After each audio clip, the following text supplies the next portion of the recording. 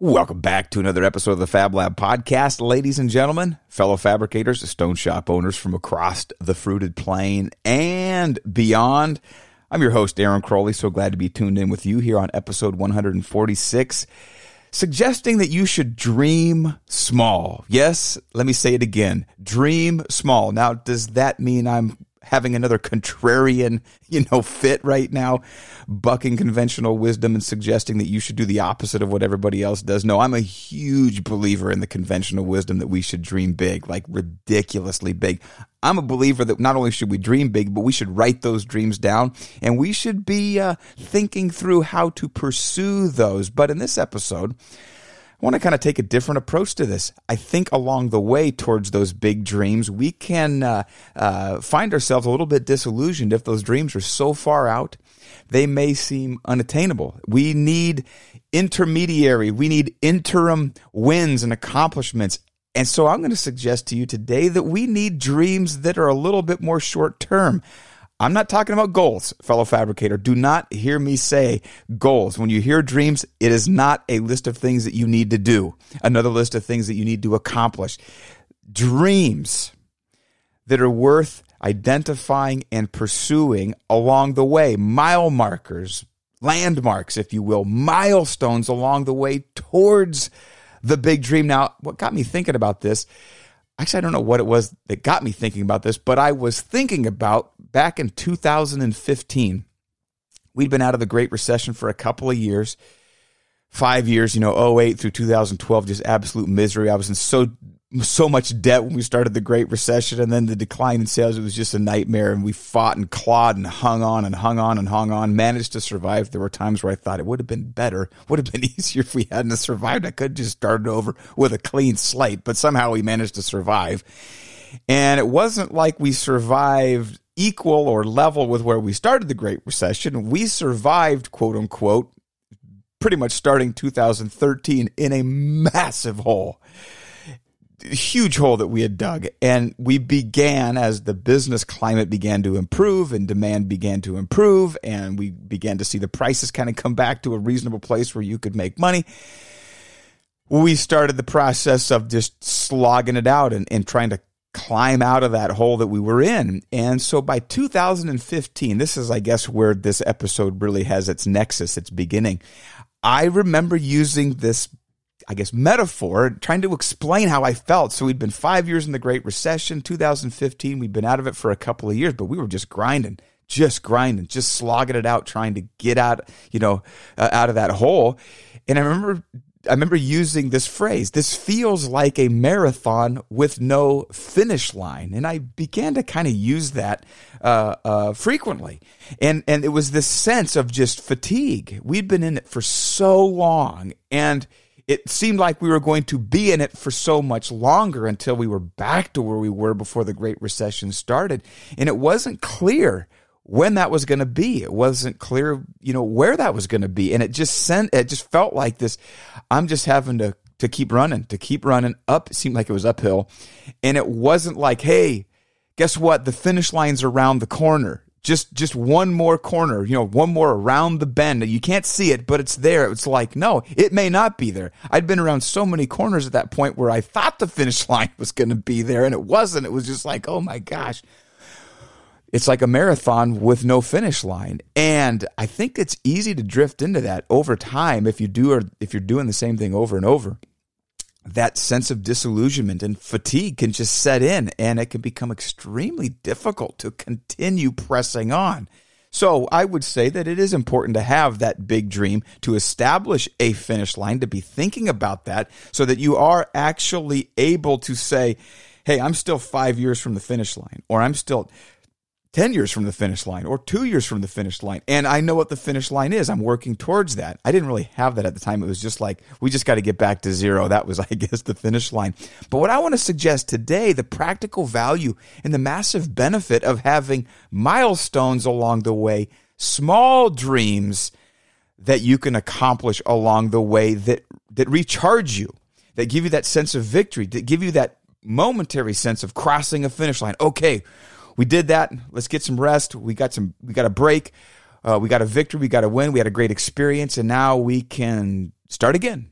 towards the next milestone, the next mile marker, the next landmark along the way. And so I'm just going to break this down real practically. It's just a couple of simple steps, something I learned from Tony Robbins, actually. And so before we get to that, I want to mention a word from our sponsor, No Lift Install System. I want to just let you know, obviously I'm the co-founder, the co-owner. I guess maybe my role right now is spokesman for the No Lift Install System. And I've been doing a series of videos just answering questions. I think I recorded probably the 15th video yesterday, just taking very common questions that fabricators have about the No Lift system and answering them. The videos are about 90 seconds long, and so I just want you to know in the show notes here of this podcast, you can find a link to that playlist where I answer about maybe it's 12 to 15. I can't remember now exactly. I've kind of lost track. But I just want you to know that we are actively working to answer the questions. We've got about 1,700 systems in the market right now, but we don't feel like we've even scratched the surface. There are still a lot of installers out there that need the benefit of the No Lift so that they're not sacrificing their physical health in the interest of putting in another countertop. And we also feel like businesses deserve to, retain the cash that they can make by changing the way that they do installs. So visit the show notes below. Check out those videos. If you've got questions about the No Lift, maybe I answer it in one of those videos. And if not, send us a note. I will do a video. I'll mention you and your question, and I'll do my best to answer it. So check out noliftsystem.com. Check out the show notes below. It's on our YouTube channel. It's a playlist answering all kinds of questions about the No Lift. Now back to this practical approach to dreaming small in your business, fellow fabricator. Now, in the last 3 episodes, I've been talking about, taking time off. Well, taking an hour off for lunch, taking a day off on a Friday or Monday, taking a week off eventually, and eventually taking more time than that. Well, taking time off to do what exactly? You take that time off and you're twiddling your thumbs going, now what? Great, I took this time off. But if you were like me back in the day, work was my life. Succeeding in the stone shop was like everything to me. And if someone had asked me, and I'm sure people did, what's your hobby? I would have said, hobby? I own a company. I own a business. I got 20 employees, man. I don't have time for hobbies. I work. And when I'm not at work, I'm thinking about work. I just had no capacity. Nobody had told me the importance. Aaron, it's not healthy to live, breathe, sleep, dream, eat your business. At some point, you got to have some balance in your life. You got to make some room for the things I'm going to share here in this podcast, things that I learned from Tony Robbins. I think it was in his book, Unleash the Power Within, maybe. I'm going to attribute it to that. It might have been an unlimited power. I can't remember. But anyway, there's just 4 practical categories, if you will, of dreaming small.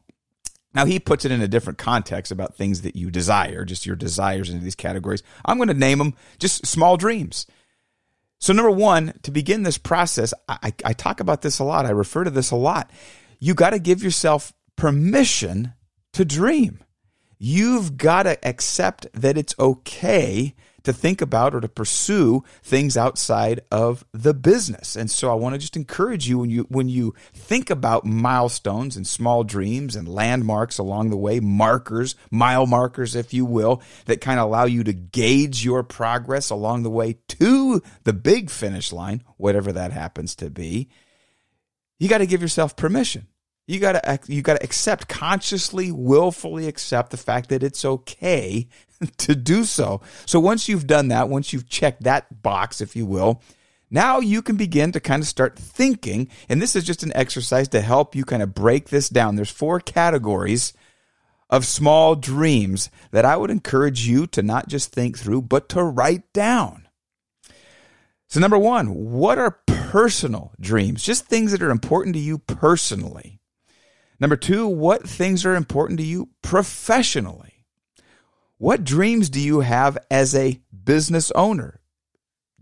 Leadership development. Maybe it relates to the business. It's okay to have milestones within the business as it relates to your professional development. Number 3, family dreams. What are some things that you dream with your family, for your family, about your family? And number 4, not to be overlooked, just play. Things that are just fun, They're not connected to any hard and fast goals, financial requirements, just dreams that you have that are fun, that are play oriented. They could be for yourself, they could be for your family, they could be others. And so let's just run through those real quick. Giving yourself permission to dream, to establish some dreams, some mile markers along the way towards the big finish line, so that as you run this business, there is, it's probably been 20, 25 episodes ago, I did a podcast titled A Means or an End, where the business, kind of looking at the business, if your life revolves around the business and the business is the end, it's the only thing that you're focused on is doing the work in the business. That's one approach. Or if the business, running the business, same business, serves a purpose outside the business, meaning it's a means to another end. That's really the context here, is seeing the work that you're doing, those steps, one foot in front of the other, the jog, the marathon, the climb up the hill, looking around the bend, which is running a business, coming in every day, dealing with the issues, growing the business, taking care of the customer, hiring, firing, training, retaining, all of those realities that we have to deal with on a day-to-day basis, putting one foot in front of the other to keep the business going, marching forward towards that big dream, towards that finish line. Well, if your business is a means to an end, it accommodates some of these personal, professional, family-oriented, or play-oriented dreams that you may have. And so as you think about taking time off, thinking about it in terms of these 4 categories, some of these dreams along the way. And so, number 1, just jot this down. What are some personal dreams that you have? Can you give yourself permission to acknowledge those things? Can you give yourself permission to write those things down? And as I mentioned in a couple of podcasts ago, actually speaking them, sharing them with somebody. So number 1, try and think, I would encourage you to try and write, 5 to 10 personal dreams that you have that are short-term milestones that you could establish that would be of great interest and great satisfaction if you were to realize those dreams. So number 2, professional. As you think of yourself in the context of your business right now, and you think of yourself in the context of your business, let's just say 5 years from now, what are some of the areas of growth that you want to accomplish? What are some of the things that you dream about? I used to imagine myself, and I guess this is funny because today I actually have to go to the airport here in like 30 minutes to go meet with some customers for No Lift. But in my mind, when I closed my eyes and imagined the businessman I wanted to be, it was in a suit. It was with one of those really high-class Italian leather attaché cases, and I would be jet-setting off to some highly important meeting. Now I'm going to be wearing jeans today and, carrying a backpack, not a leather, satchel, if you will. But I had a very, very clear picture, a dream of what it meant to be a highly successful business person. That's important, fellow business owner, fellow Stone Shop owner, fellow fabricator. If you've got dreams as it relates to your professional development, give yourself permission to acknowledge those, write them down, and then share them. And then family. As I look back, this is probably one of my biggest regrets. I've got 6 children. My oldest is 21. My youngest is 5. The older 3 were born during the first probably 6-7 years of starting the company. So for the first half of those 23 years that I owned my fab shop, I was absolutely consumed with running the business. And then we got into the Great Recession, and I was consumed with trying to survive. And I got to be honest with you, that's one of my biggest regrets, is how much time I missed with my older 3 kids. And I didn't have a dream. I wasn't dreaming about spending time. I didn't really appreciate the necessity and the importance of taking time out of work so that I could spend with my wife and my kids. I missed it. So I'm kind of looking at my younger 3 kids, 12, 7, and 5, as round 2, as my do-over. And I'm far more conscious. I'm way, way, way more protective. I have very, very strict boundaries now as it relates to the work in the business and protecting that family time. And I've got a whole bunch of dreams as it relates to things that I want to do with the family. A part of that is just quantity time, just time. having time. In fact, I think 2 or 3 videos ago, one of the videos I did was I was out and about with my kids and just being able to combine my work with time with my kids. And I shot this video and my 2 girls were goofing off in the back seat, and it was just kind of fun and kind of a reflection of this dream, this milestone along the way towards the big, big dream. Maybe I'll share with you my big, big, big, big dream. But family, can you break this down? Can you give yourself permission to dream dreams for you and your family? Can you write those down and can you share those things? And then lastly, this is fun too. And a lot of these intersect, they cross over. They in a sense touch on different categories or multiple categories at the same time. Play. Maybe it's playing golf. Maybe it's playing some other sport. Maybe it's just your hobby, those hobbies that you never have time for. Just personal interests. Pursuits that are of just unusually deep meaning to you.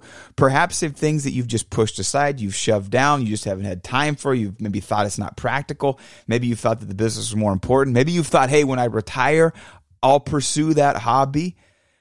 That's this play category. I would encourage you, give yourself permission to say, no, why don't I begin moving in that direction now?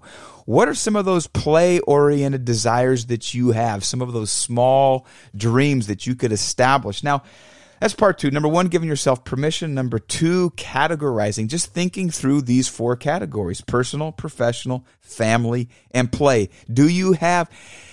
Can you identify small dreams that you have in each one of those 4 categories? I would encourage you to write them down. Now, if you stop there, if you stop short of actually putting some meat and potatoes on this pursuit, if you just write them down and then forget about them, it's possible that you'll realize some of those. In fact, it's pretty likely that some of those will be realized. But the next level, once you've written them down, is to start with dates. When do you want to achieve some of these small dreams? Where do you want to go? What do you want to do? And getting real specific, and then beginning to view the business in terms of that means to an end. How can the business facilitate this?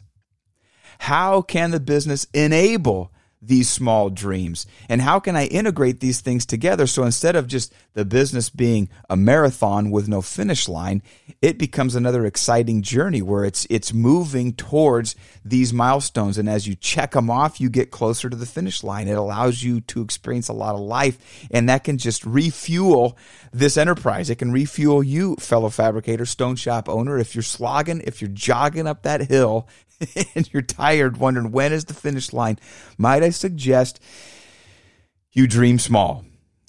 Jot down some dreams that you've got in each of these 4 categories and actually date them. A mile marker is 1 mile. You can gauge your progress. But if all these dreams just become a bunch of dreams in a big bucket and they're as far away as the finish line, this sort of nebulous point way out in the future where you really have no concept or sense of distance, like when are we going to get there? These small dreams are cool in that you can start small and you can say, hey, by the end of this month, there's still time to play a couple of rounds of golf.